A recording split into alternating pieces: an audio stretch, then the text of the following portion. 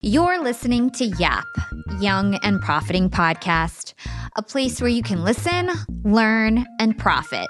Welcome to the show.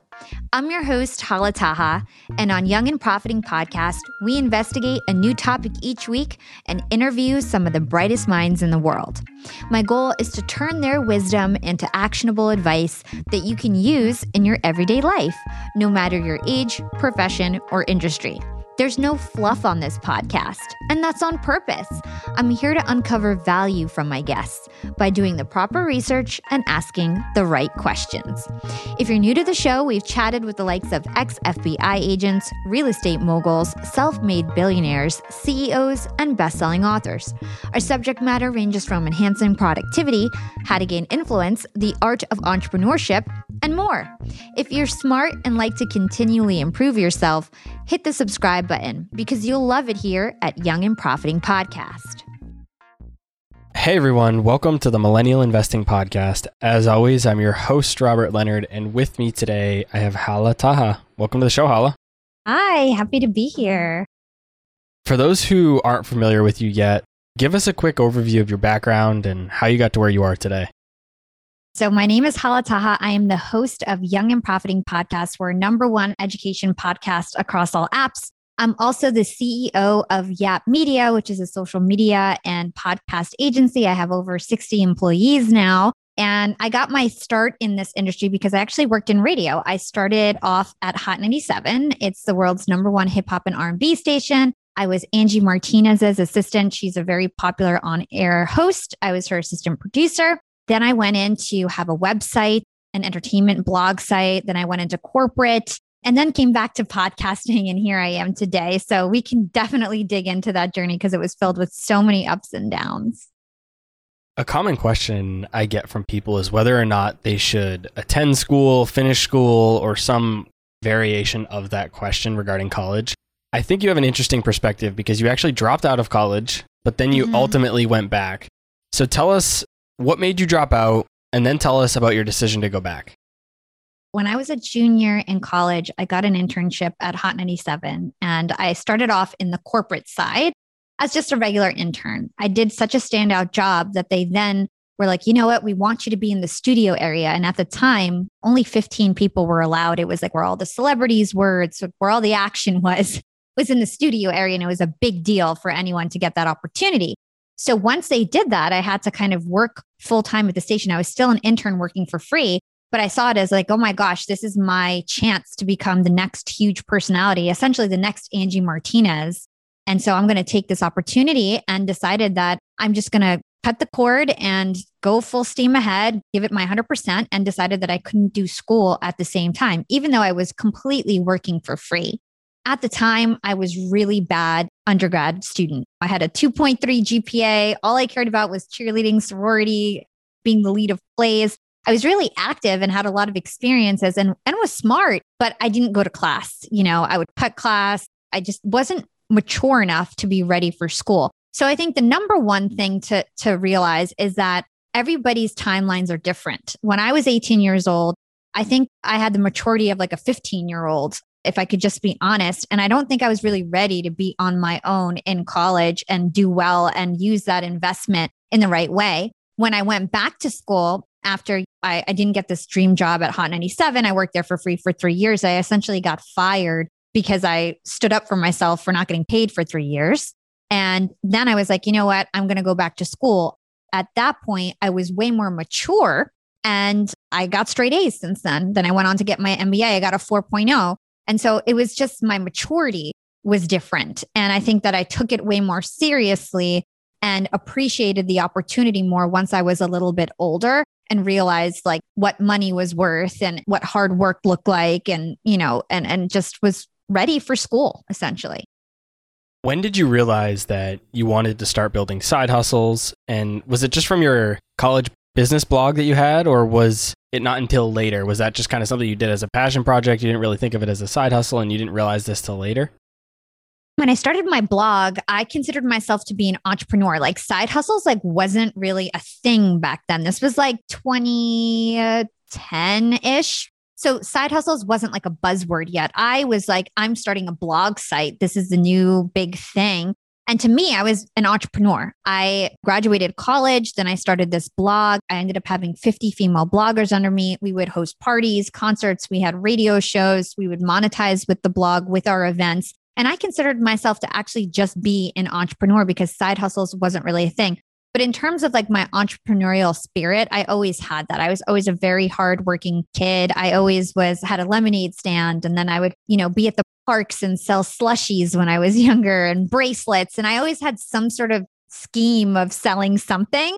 That skill of being a seller and being innovative and not being scared to kind of pitch an idea is something that I've been kind of born with. I think like it's been in my spirit for a long time. Knowing where you are today, how do you differentiate between entrepreneurship or being an entrepreneur and a side hustle? I think the clear thing is, do you get a paycheck from somebody else where you have to sit somewhere from 9 to 5, right? If that's the case, then you have a side hustle. I think my real side hustle experience was starting Yap Media. So just to backtrack a little bit, I started this blog site. It was huge. I was hosting parties with the DJs. Had like people like Soulja Boy and Chris Brown on my radio shows when I was doing that blog. I almost got a show on MTV. I was the lead. They filmed me all summer. We didn't end up getting that show, and I ended up shutting down that blog site. Then I went into corporate. I got a 4.0 and I started working at Hewlett Packard and then Disney Streaming Services. At Disney Streaming Services, when I was there, my last year, I started something called Yap Media. I had already started my podcast. It was growing pretty significantly. I was already a top 10 how-to podcast and everything like that. But I started this agency.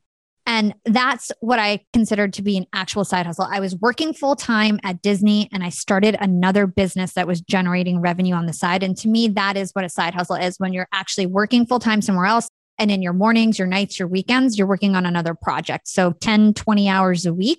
And that's what I would consider a side hustle. But it was still a business. A side hustle is basically your entryway into entrepreneurship. And so by the time I left Disney Streaming, about 6 months after launching my business, I already had 2 full-time US employees. I already had 30 plus contractors around the world who worked for me, and like a handful of high-profile clients, and probably generating already $1 million in revenue over the year.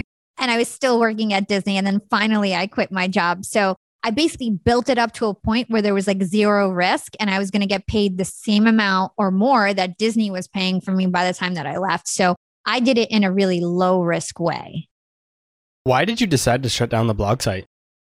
I decided to shut down the blog site because I felt like it was very hard to monetize the blog efficiently. And I also felt like the blog boom was kind of slowing down. So my blog site was between like 2010 and 2013. And that was like the height of blogs. And then they started just kind of dying down. And then the other reason why is because I was young and I was the president of the sorority of hip hop. And I had 50 female bloggers under me. And I had all these young girls, and I was young myself, who were like banking on me being their pathway to financial freedom and success. And it was like all on my back. And to me, it was just so much pressure. And I wanted to just be successful on my own. I felt like I can't help everybody be successful without being successful myself.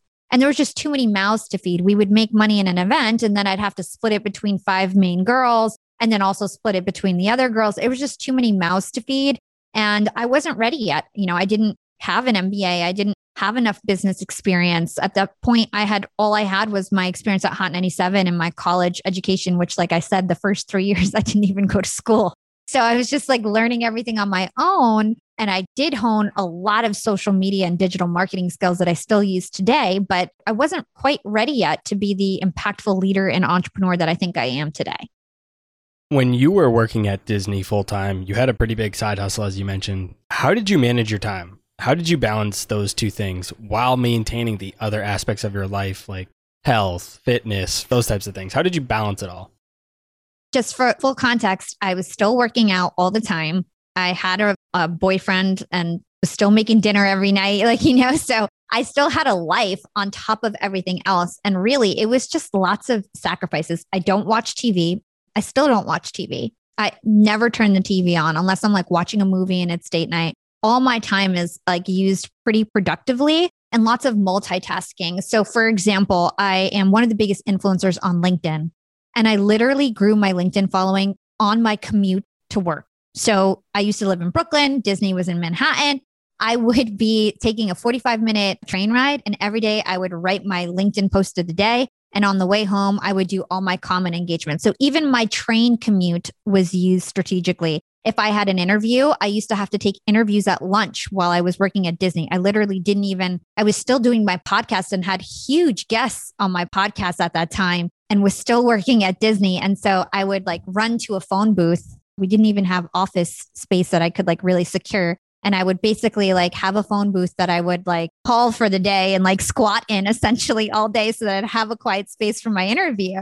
And then I'd have like 2 minutes to set up my equipment, do this interview. And I would be studying on the train, listening to other interviews or just like preparing my notes for my interviews. I would wake up early. I'd have to be on the train by 7. I'd be up at 6, at least an hour in the morning working on my stuff. And then at night, I would be working from 7 to midnight almost every night. Maybe I'd have 2 hours to work out and cook dinner, and then I would be working again. So I don't think it was the healthiest thing, but what I want people to realize is that everyone can find 10 to 20 hours in their week to work on their side hustle. And if you decide that you want to do 20 hours a week, you're going to get to your goal a lot faster, but you can take it as slow or fast as you want it. So for me, I built something massive very quickly. And that's because I was like, you know what? I'm going to go all in. I'm going to not watch TV. I'm going to sacrifice and not do all the fun things that I could possibly be doing right now so that I can just work on this and build this and live out my dream.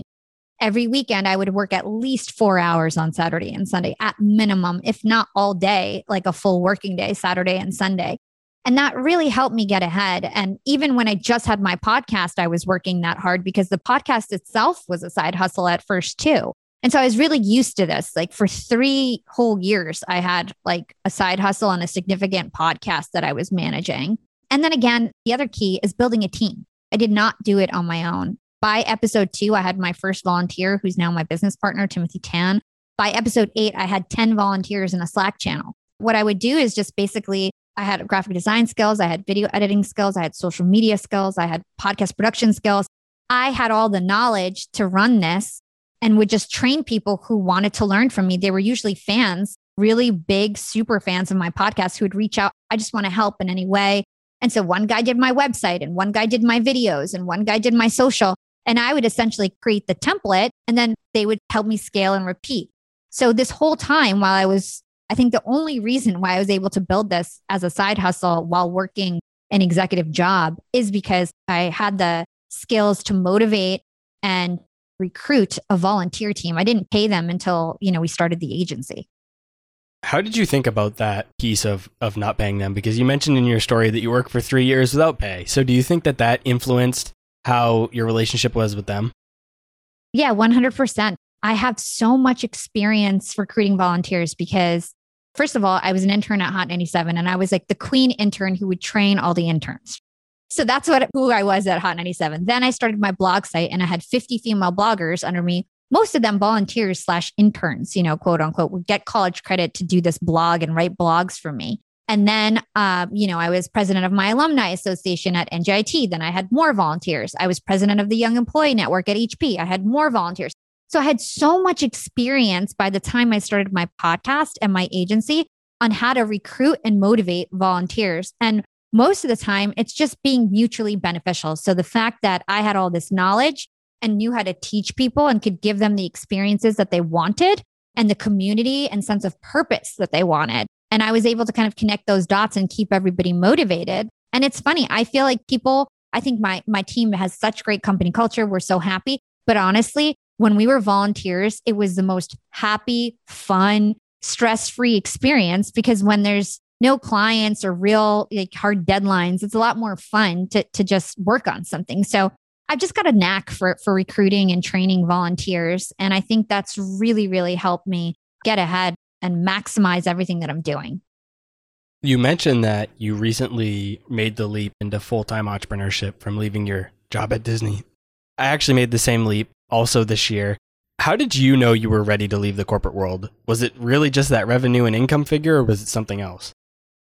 It was multiple things because when I was in corporate and I had my podcast, I literally thought that my podcast would always be a hobby. And I thought that I would always make money being in corporate. And I really thought that my trajectory was to like be the CEO or CMO of some Fortune 50 company. And I really thought that that was my future. And I almost never even thought about having another business. But everything happened so organically and I couldn't deny it. It was like the perfect storm and almost felt like kind of everything fell in my lap. So what happened is I had this big podcast, right, called Young and Profiting, like I mentioned earlier. We were a top 10 how-to podcast. We were getting a lot of sponsors. I was one of the biggest influencers on LinkedIn. And people would come on my show, bestselling authors, celebrity CEOs, and they'd always ask me the same question. They'd say, who does your marketing? And I'd be like, yeah, I do my marketing. This is what I do for my career. I work at Disney.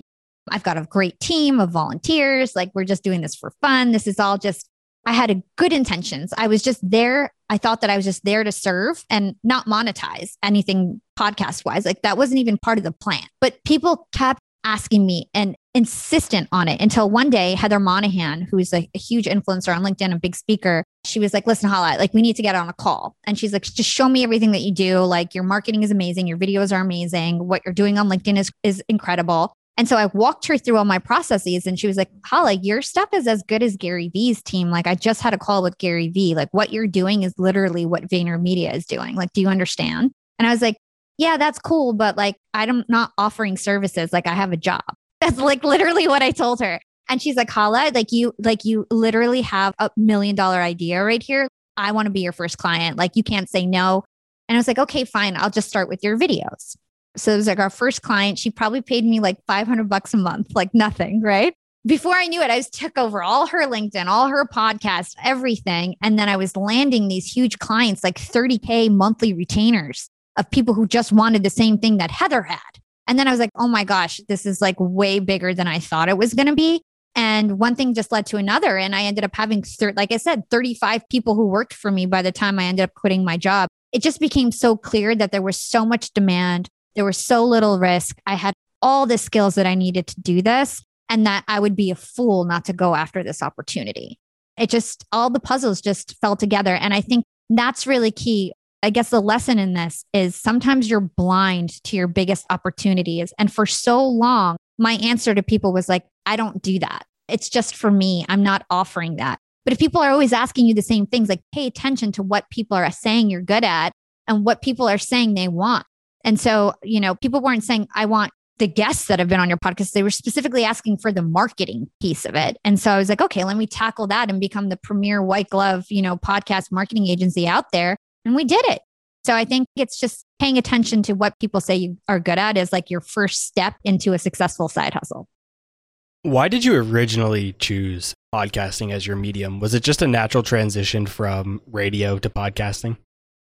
It's kind of a long story. It's like a revenge story of like why I decided to actually go back into starting a podcast. But yeah, I've always loved broadcasting. I had the radio experience. I was the assistant producer. I used to do commercials for Hot 97. The whole time I was at Hot 97, I had side online radio shows. That's kind of like the precursor of podcasts. You would actually go to a studio and they'd film you. And then the video would go up on YouTube and you would tell people to go to a website like dtfradio.com or alistradio.com and listen to you live. So I was doing all these things that were like precursors to podcasts. And then I went into corporate and I literally thought that I would never get back on a mic. I thought my entertainment career is over. Like I told you, I literally thought I was going to just be an executive in corporate for the rest of my life. One thing happened where I basically didn't get an opportunity that I wanted at HP. I was the president of the Young Employee Network and launched this thing called the Young Employee Network, which was like a huge culture movement within the company. And then I was essentially supposed to be the president of the Global Young Employee Network. The specifics don't matter. All that matters that you guys need to know is that I didn't get the opportunity and I really deserved it. And it was another one of those times in my life where I had basically allowed the gatekeeper to tell me what my destiny was going to be.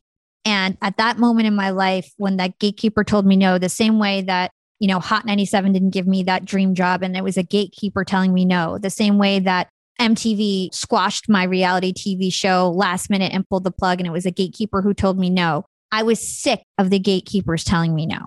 And then I saw podcasting, this was 2018, as an opportunity to own something that was mine, that I could control, and that nobody could tell me no. and that I had the control of how big or little I wanted this to be and how long or short I wanted to, go on this endeavor. So that's why I started the podcast, because I wanted an opportunity to be the voice of millions of people and help people improve their lives professionally and financially. I had, reached my first 6 figures, all this kind of stuff where I felt like I was a failed entrepreneur.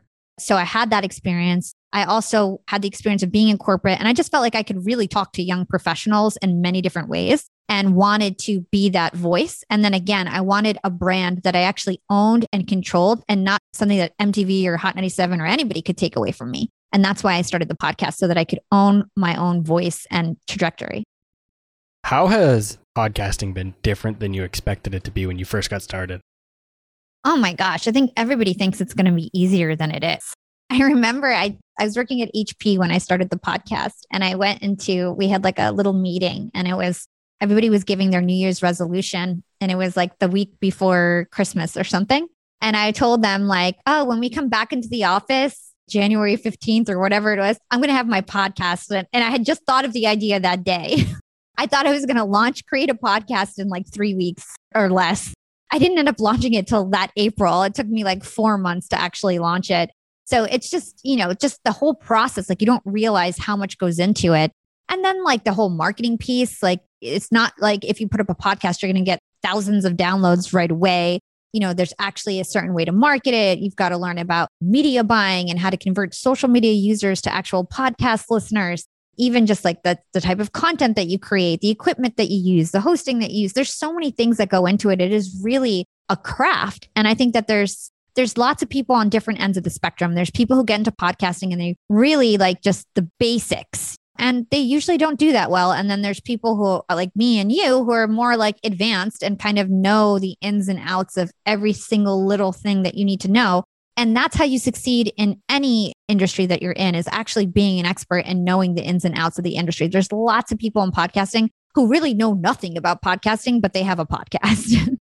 It's funny because when I first started, I thought it was going to be a lot easier than it actually was. And I'm actually hiring a host to help me co-host Millennial Investing. And in the job description, I wrote that podcasting is a lot harder than you expect.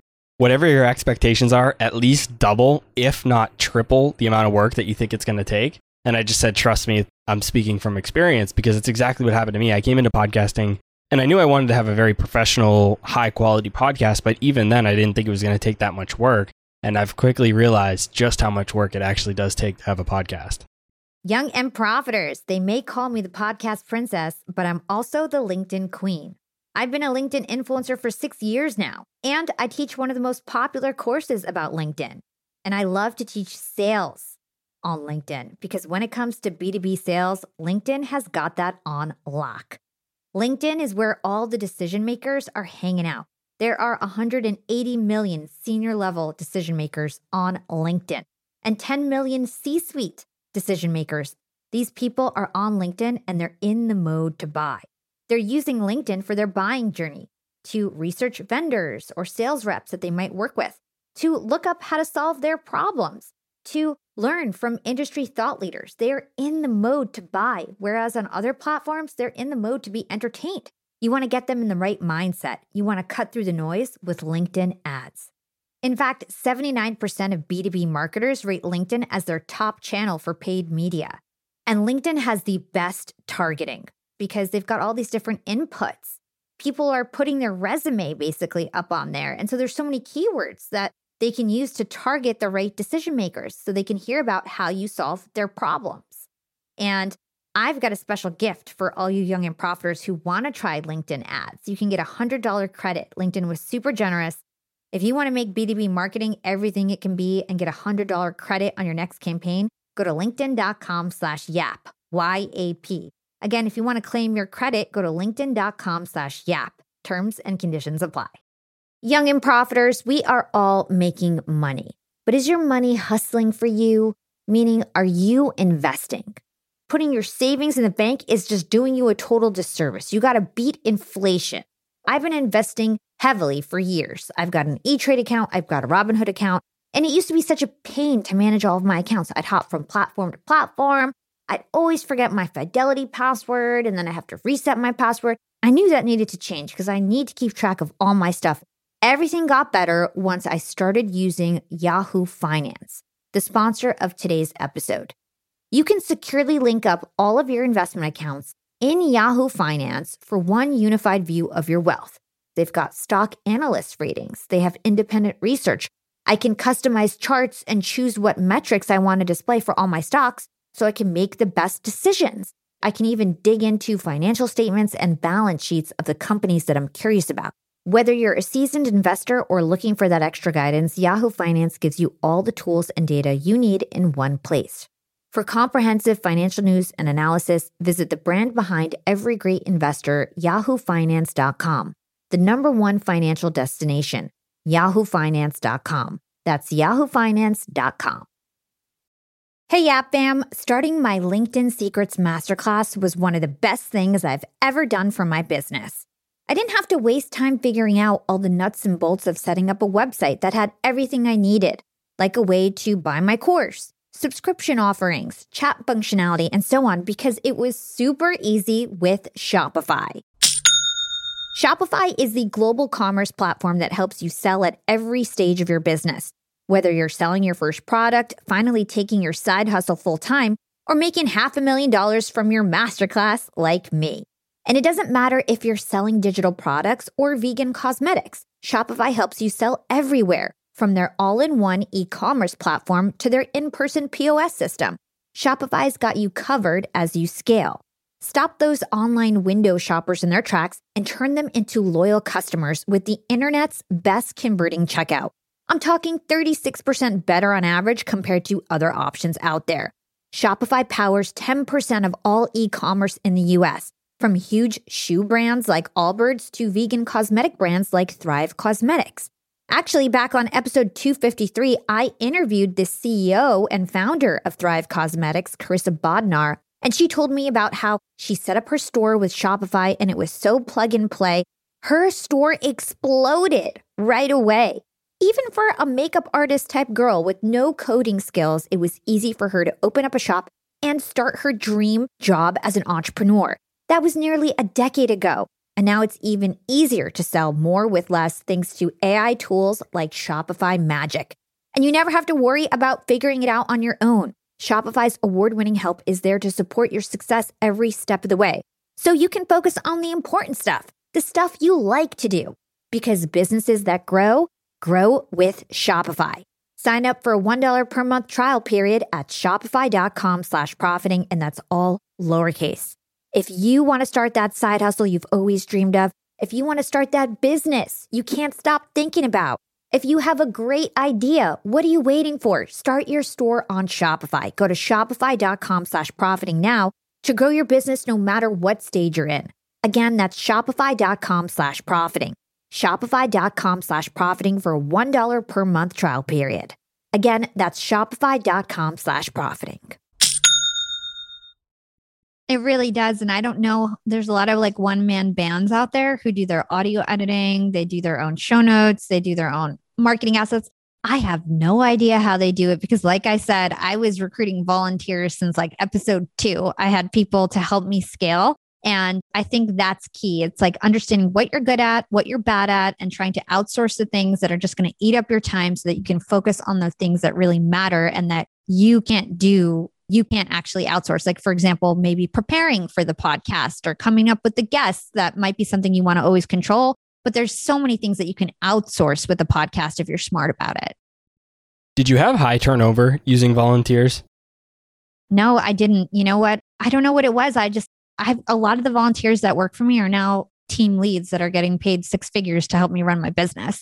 So they've all been rewarded and most of them have stuck with me. Like, of course we had people that left, but all the core people have stayed. And I think it's just the vision is just so strong and it's an emergent space that's really exciting. And we've been on the forefront in terms of being innovative. And I think they just see the opportunity and some of them are incentivized with equity and things like that. But yeah, I think I didn't have too much turnover. And I think part of that is just knowing how to motivate people and teaching them. Because here's the thing, here's my rule, at least now. It's like we have an intern program where we still have volunteers. Every semester, we get about 10 interns who Now they get a small stipend because we're making money. In the past, they didn't even get a stipend, but it's like, $200, $300 a month. It's nothing. And my rule is, as long as you're learning, I don't feel bad if we're not really paying you. If you're learning and getting the experience and like we're teaching you, actively teaching you new things, then I don't feel bad to paying. As soon as I feel like that switches where we're getting more value than we're giving you,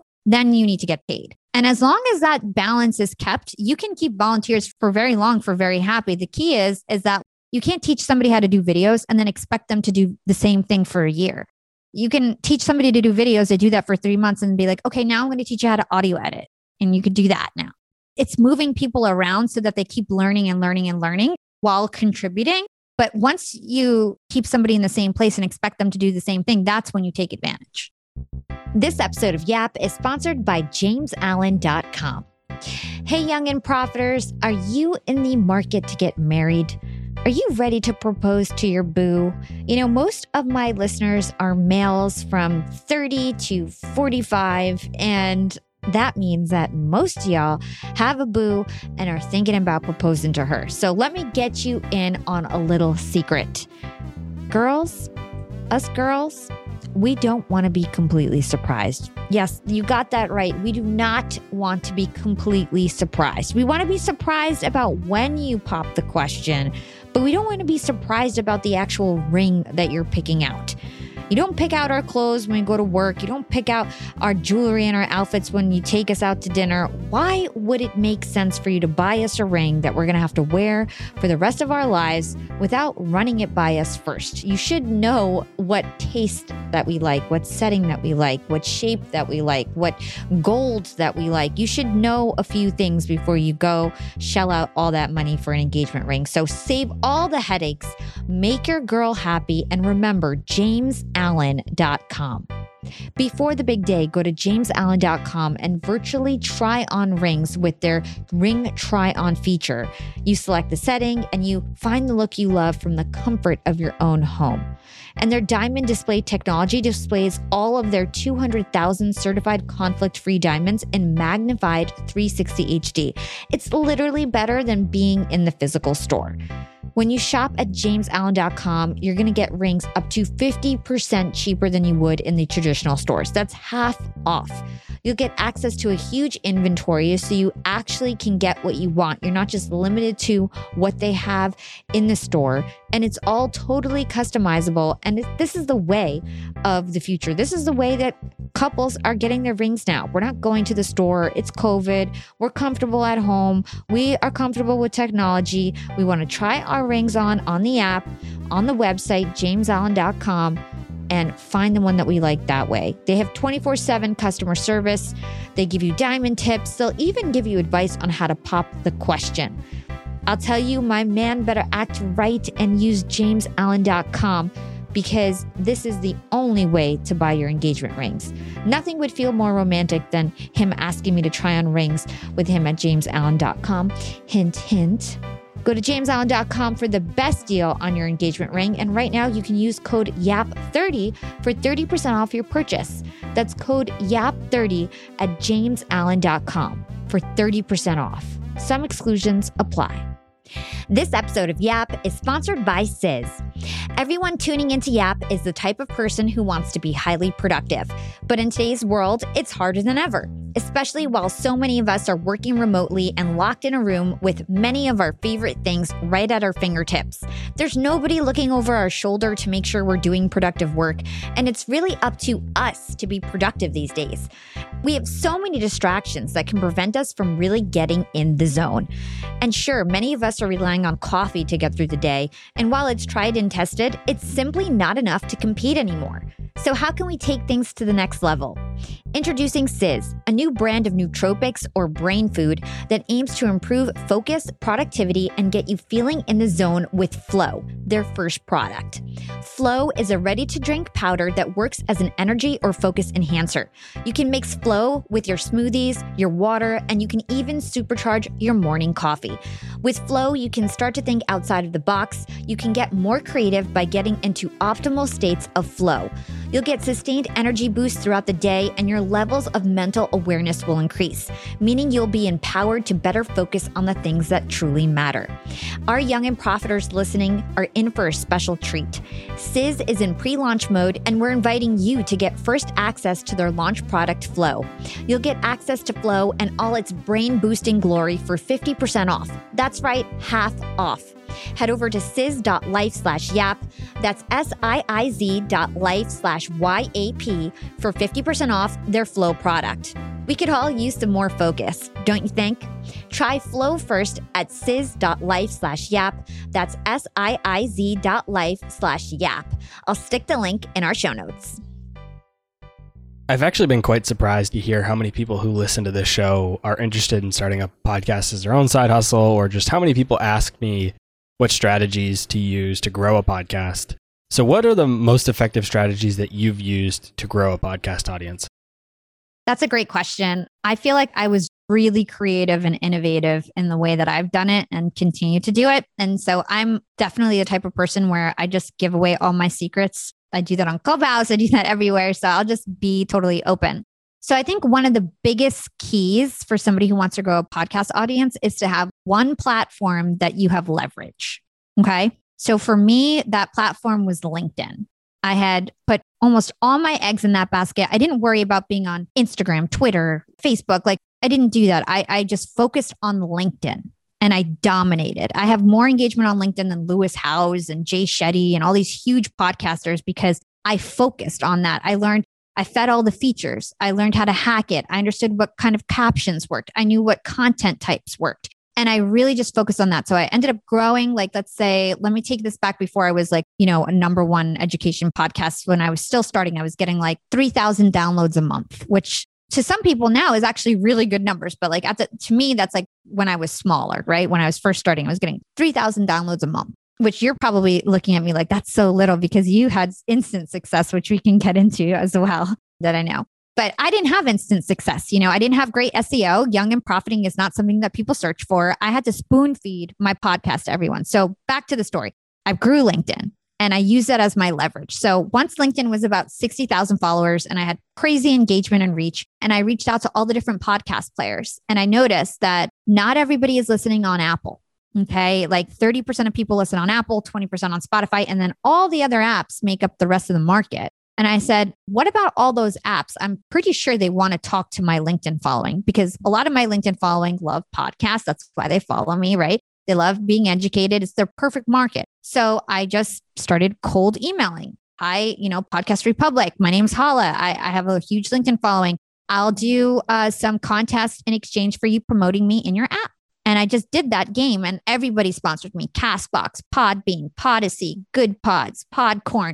You name it, like any podcast platform, whether you were an app or a website or a blog, I reached out and I was like, let's cross promote. And all that happened because I had leverage. One thing, LinkedIn. If I had concentrated on Twitter and Instagram and all these other platforms, I wouldn't have had anything because it wouldn't have been a strong sell. So getting that one platform that's your leverage is key. Then as you grow your podcast audience, you can leverage that. So then I would start saying, hey, Castbox, you want to reach my 20,000 followers on Podcast Republic? I'll do a commercial for you if you feature me in your app. This whole industry called media buying in podcasting that people don't know about, because a lot of the podcast networks and bigger agencies, they're the ones doing the media buying. It's not really the independent podcaster that knows a lot about this, but there's banner ad space within all these apps, and every app has a different offering. Some will incorporate you in their onboarding when people sign up for the app, and they'll just make you automatically check as a podcast to get subscribed to. Some offer that. Some offer push notifications to everybody who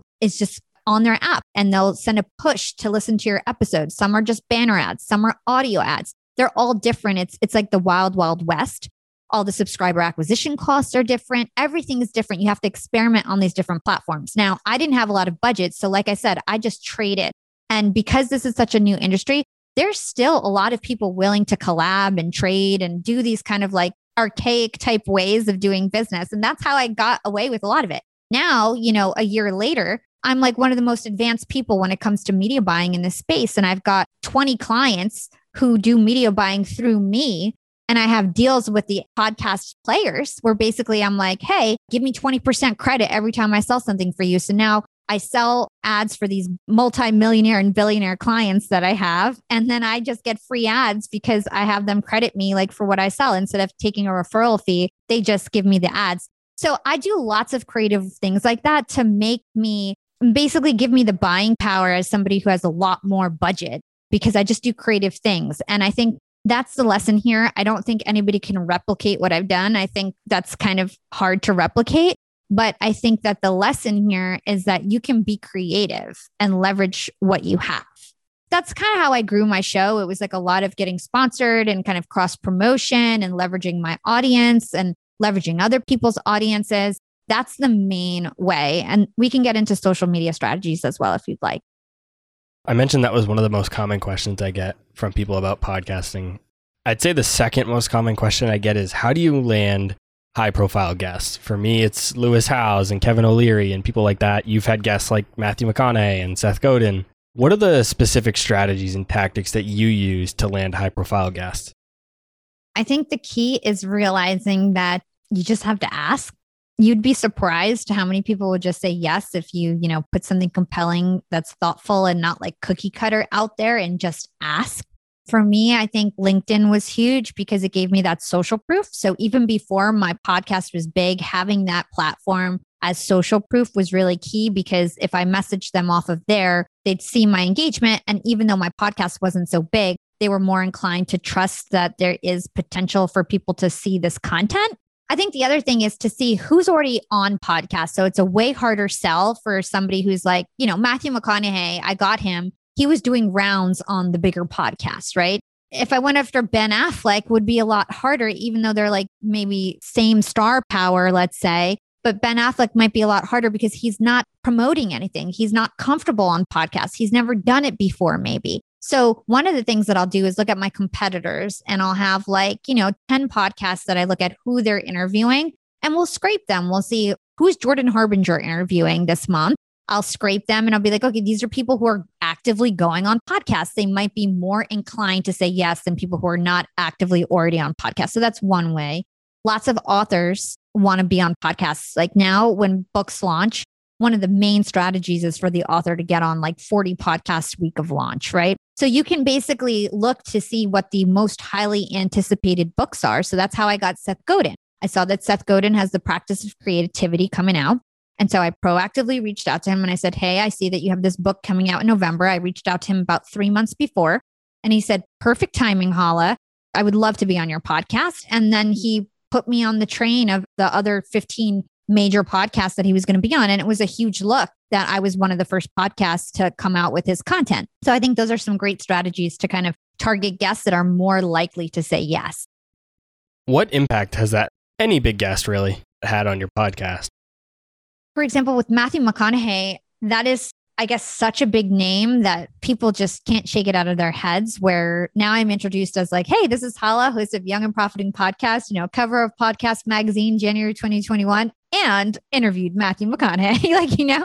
It's like such a big part of what I'm doing now because it's just has so much star power. So, I mean, in terms of bragging rights, it's huge. But at the same time, just because they're a big guest doesn't mean that it's a better show or episode. Some of my most popular episodes have just been really great content from a sleep scientist that nobody knows about or a human behavior expert that is just so good and so well spoken, but not the biggest name in the world, right? So I think it's understanding that it's a balance. You do want the big names, the star power, that always helps. In the case of Matthew McConaughey, he actually reposted my content, which was huge and really helped. But a lot of these bigger guests actually don't repost content and don't support the cross promotion. And then it's kind of well, you spent all this time and money trying to get this big guest and then they don't even help support it. So you need to make things as easy as possible for people to support. So one of the tips that I give people is when you're creating content to promote your podcast, do it in story size. Do it in that vertical story size because a big celebrity is more likely to do that with a swipe up to your link rather than an in-feed post that's going to stay there forever. That's not in their brand. And you really want to make sure that you have really professional looking assets because that's going to also make sure that they support. So if you do get a celebrity, you've got to go above and beyond to make sure that you give them content in a way that's really easy for them to support. And then the other thing I do is like DM people a day of launch and ask them like, hey, can you share this? Here's the link. Reach out to them on email. If you have their text, like whatever it is, you want to reach out on multiple angles and know who their social media person is. Because most of the celebrities aren't even managing their own social media. So that's not even the person you want to talk to. So it's like get all that information up front so that you can make it worth it when you actually have a celebrity on the show. What are the different ways that you monetize a podcast? How can a podcast be an actual revenue generating business? That's such a great question. And if you had asked me this last year, I would have given you a completely different answer. But now I really know the ins and outs of everything after having an agency. And one of my mentors is Jordan Harbinger. He's like the biggest OG in the game and has taught me so much. So there's lots of ways. The first way, I'll tell you, like, let's do like evolution from like starting a podcast to like having a bunch of downloads, right? So when you're first starting podcasts, you don't have downloads, you don't have an audience. All you have is your show and like whoever's listening and your guests. So one way to monetize your podcast is actually through your guests, lead generation through your guests. For example, my marketing agency caters to celebrities, CEOs, and best-selling authors. Those are the same people who come on my podcast. And when I first started my marketing agency, all my clients were former podcast guests that ended up being curious about our marketing and how good it was, and then ended up becoming clients. So that's how I initially started monetizing my podcast, was through my guests. The people who would come on my show were the perfect marketing clients for me. So anybody out there who's thinking of a podcast, if you have a business, if you can think of a way to interview your ideal clients, that is a great way to network and talk to people who otherwise might not want to talk to you. It is a lot of people that I know monetize their podcast in this way. I've got a friend, Adam Posner. He does like HR recruitment and he interviews HR recruitment influencers in the space. And he gets so much business doing that because it's like the perfect thing for him. So that's one way. Another way is affiliate marketing. So when you're first starting out with your podcast, you can become an affiliate marketer for things like Audible or Fiverr or, ClickFunnels, whatever it is that's relevant to your content or relevant to your audience. You can become an affiliate partner. You don't need a certain amount of downloads. And the one thing I'll say is like, you're not going to make a lot of money doing that. It takes a lot for a podcast listener to convert and like follow a link and all of that. But if you want to make a couple extra bucks a week, $100 a week or less, you could try affiliate marketing. Again, I think that's a really tough thing to try to scale as a podcaster. I don't want to put people down the wrong path, but technically it's something you can do. You can also do commercials for your own products and services. So before you actually have enough downloads for a sponsor, you can just have commercial space, a mid-roll, a pre-roll, a post-roll, 90 seconds or so that you can promote your own products and services and try to sell. And then lastly, it's CPM advertising model. So once you get to, let's say, 5,000 to 10,000 downloads an episode, some agencies have 15,000 is the minimum. It just depends what the platform is. You can start selling ads on a CPM basis. So basically what that means is like for every 1,000 downloads, you can charge anywhere from $15 to $45 per 1,000 downloads. And you can start to layer on commercials on your podcast. So you don't just need one commercial, you can have 4 commercials in your podcast. So let's say you're getting 20,000 downloads an episode. You probably get like $800 a commercial. The ad agency might take 15 or 20%. And then maybe you're left with $700. And let's say you do 4 commercials. That's $2,800 an episode. You do 2 episodes a week. You're making almost $6,000 a week on your podcast. If you just have a small team, that's great. And so that's one way you can monetize as well, as through like CPM. And the way that you would do that is you could sign up to platforms like AdvertiseCast. They're great. I can highly recommend them. And then there's other podcast agencies like Ad Results and Red Circle and all these other different agencies. There's probably like 40 of them that sell ads for podcasters. But the key in the beginning is to focus on growing your show. Focus on growing your show. That is your number one goal, because none of this is possible, especially that last business model, CPM. If you don't have the downloads, you're never going to get there. And so focus on growing your show, having great content, a great social media strategy, maybe do some lead gen with your guests. If you've got a relevant side hustle or business, that's like, I think, beautiful when that all works out. Because now I'm monetizing in so many different ways. I'm monetizing with my guests. I'm monetizing with my ads. I'm monetizing through just my own, like, I'm going to launch a course eventually. So I think that's the smartest way to go about it. Young and Profiters. Yap Media is growing so fast. I have 10 open roles just this month.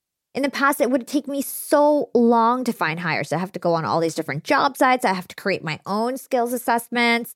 That's why I let Indeed do a lot of this heavy lifting for me. Indeed is the powerful hiring platform where I can attract, interview, and hire all in one place. Indeed has things like skills assessments, where when we have specific roles, we can find an assessment that matches that role and we can make sure they have the skills that we need. Then I can focus on culture fit. I can make sure they're scrappy enough and are obsessed with excellence and do all the things that we need to do for them to fit in at Yap. And Indeed streamlines hiring with powerful tools like Instant Match. An Instant Match basically matches you with candidates as soon as you put up a job post with people who are qualified right away. It's instant. And the best part is it gets better as you use it. So now when I use Indeed, especially when I'm hiring for similar roles, I get people right away where they know that I'm going to like the candidates because they can see what my preferences were in the past. It gets better as you use it. According to US Indeed data, the moment Indeed sponsors a job, over 80% of employers get candidates whose resumes are a perfect match for the position. It's like waving a magic wand that gets better as you use it. So I love using Indeed. We've found a lot of our A players on there. Join more than 3 million businesses worldwide who count on Indeed to hire their next superstar like we do at Yap Media. Start hiring now with a $75 sponsored job credit to upgrade your job post at Indeed.com/profiting. Offer is good for a limited time. Claim your $75 sponsored job credit at Indeed.com/profiting. Again, that's Indeed.com/profiting. And support the show by saying you heard about it on Young and Profiting Podcast. Again, it's Indeed.com/profiting to get your $75 credit. Terms and conditions apply. Need to hire? You need Indeed. I get asked about how to find mentors all the time. And you just mentioned that Jordan Harbinger's one of your mentors. How did you come to be affiliated with Jordan? How did you gain that mentorship? Podcasting is a great way to get a mentor. So Jordan was a guest on my podcast and he came on my podcast and I think he thought he was never going to see me again, but I made sure that that wasn't the case. So what I would do is, like I said, I used to do all these like cross promo things and people would like, for example, write a blog about me. And in exchange, I would do like a social post promoting that blog. So I started like featuring Jordan in my blogs, like who's your podcast inspiration? And I would like mention Jordan and then I'd message him on Instagram like, hey, I mentioned you in this blog, or, I got on the cover of Podcast Magazine and it had like a sidebar of who's your favorite podcasters. And like I put Jordan and I was like, hey, I featured you in Podcast Magazine, And then I would just ask him really, really smart, in-depth questions on Instagram and things like that. And then Jordan started to get to know me a little bit better. And he basically approached me and was like, hey, my producer's sick and I need somebody to write new ad copy. Can you help me? And I was like, sure. So I started writing ad copy for free for him. I didn't ask for any money. I just did a favor. And then he was like, wow, you're really good at this. And then I started asking questions about media buying because I knew he was in the media buying space. And then one thing led to another. Now he's in my Slack channel. He's like an official advisor. I talk to him every day. We're doing deals together. He's basically my business partner. And it's all because I was willing to give him some free value.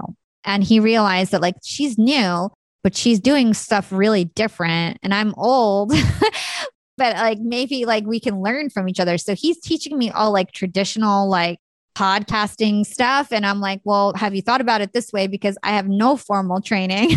And I just like figured it all out on my own. And I've got my own things that I learned along the way, So just, I think realizing that the mentor-mentee relationship is give and take. You don't want to just keep taking and taking and taking from your mentor. Actually, you want to give until they're like, oh my gosh, I need to give something back because this person has just given me so much. What has been the most impactful thing you've learned from guests on your podcast? I think one of the most aha things that I learned was from Scott Adams. And so he's the creator of Dilbert. It's like one of the most syndicated cartoons in America. And he taught me the concept of skill stacking. And this is something I talk about all the time because I just feel like it's so relevant for what I've done with my life and where I ended up. And basically he is, a decent drawer. He had business experience. He's funny and he's a good writer. And so he's not the best at any of those things, but he's okay at them. He put them all together and then became the world's #1 cartoonist and is now like a millionaire and out of the stratosphere in terms of success. Everybody knows what Dilbert is, right? But he wasn't the best at any of those. He stacked up his skills and put together a unique offering. So I feel like I'm the same. I don't think I'm the best podcaster in the world, but I'm really good at marketing. I'm super creative. I know how to build teams and lead teams and scale teams. And I'm a good host. I'm a good researcher. I put all those things together, and now I'm one of the biggest female podcasters in the game. And it's because I had stacked all those experiences. And so just understanding that every experience that you have is actually preparing you for the future you, and knowing how to like pull those bits together and tie them together to put out an offering is just really, really impactful. So that's skill stacking. And that's one of the biggest takeaways that I've had so far. As we get towards the end of the show, I like to ask the guests 3 questions that create what I call an action plan for listeners to do when they're done with this episode. So the first question gives listeners something to actually implement in their life. The second question gives them a resource to go learn from. And the third one gives a specific action item to take right now.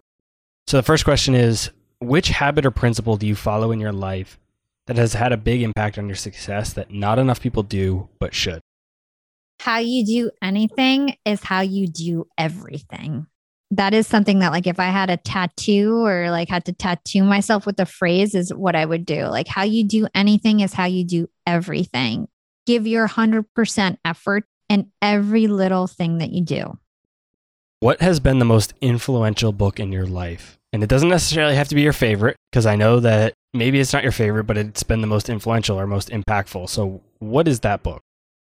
That is The Like Switch by Dr. Jack Schafer, who is actually on my podcast 3 times already, and incredible book that helps you understand how to become more likable and have better first impressions. And to me, the strategies that I learned in that book has helped me in almost every situation that I've been in, every high stakes situation, and every good thing that has happened to me is because of the things that I learned in that book to become more approachable and more likable. When this episode's over, before the listener quickly jumps to the next podcast or to your podcast, what is one action they should take that can really help improve their career, life, or business? What I want you to look at is if you're trying to achieve something and the reason why you're not achieving it is because there's some sort of a gatekeeper telling you no, is to step back and realize that you have more control of your future than you realize and that you can create your own thing. And you don't necessarily need to wait for someone to open a door for you. I think I would have been a lot more successful in my life had I opened that door for myself earlier rather than always wanting some big brand to open that door for me. So realizing that if a gatekeeper keeps telling you no, don't try to find the next gatekeeper. Try to do it on your own potentially. And I don't mean to say that everybody should be an entrepreneur. Everybody should have a side hustle. But if there's something that you really, really want and you're passionate about, don't let anybody tell you you can't do it. That's my advice. Become the gatekeeper. Exactly. Before we hand off to where people can find you, the last segment of the show, I like to wrap up by turning the tables and letting the guest ask me a question. So what question do you have for me, Hala? So Robert, I know that you have a very popular podcast. And I know one of the questions that you asked me earlier that you said is a question that you often get is how do you grow your show? And I know that from talking to you in the past that you don't really have a huge social media following. You didn't have, me and you took totally different approaches. I had a huge LinkedIn following and leveraged that. You didn't. So talk to us about why you think your show has grown so fast and what strategies you took. You're right about social media. I had no social media. I didn't even exist on social media when I started the podcast. I had one small Facebook page for like friends and family, but that was it. I didn't have Twitter or Instagram, or I don't think I even had LinkedIn at the time. But what I did was I partnered with a podcast company, a company that already had a podcast that existed, and I leveraged their brand. And so people listening are very familiar with the show We Study Billionaires. And so that gave me a little bit of initial traction. But I don't want people to get lost in saying, oh, it's only successful because of the brand, because we've launched 2 other shows that no longer exist. If you're listening to the show for a while, you might have heard of Silicon Valley and The Good Life. Those are 2 other shows that we launched and they've been shut down because they didn't grow. And so the brand helps, but it's not everything. And so what I really found that helped was finding these great guests that are like in the middle in terms of size. So you talked about having big guests, and you explained it almost exactly how I would. Is my biggest guests were often my lowest downloaded episodes, and that is because they don't share it, and they don't share it across their social media platforms, they don't share it on their website, etc.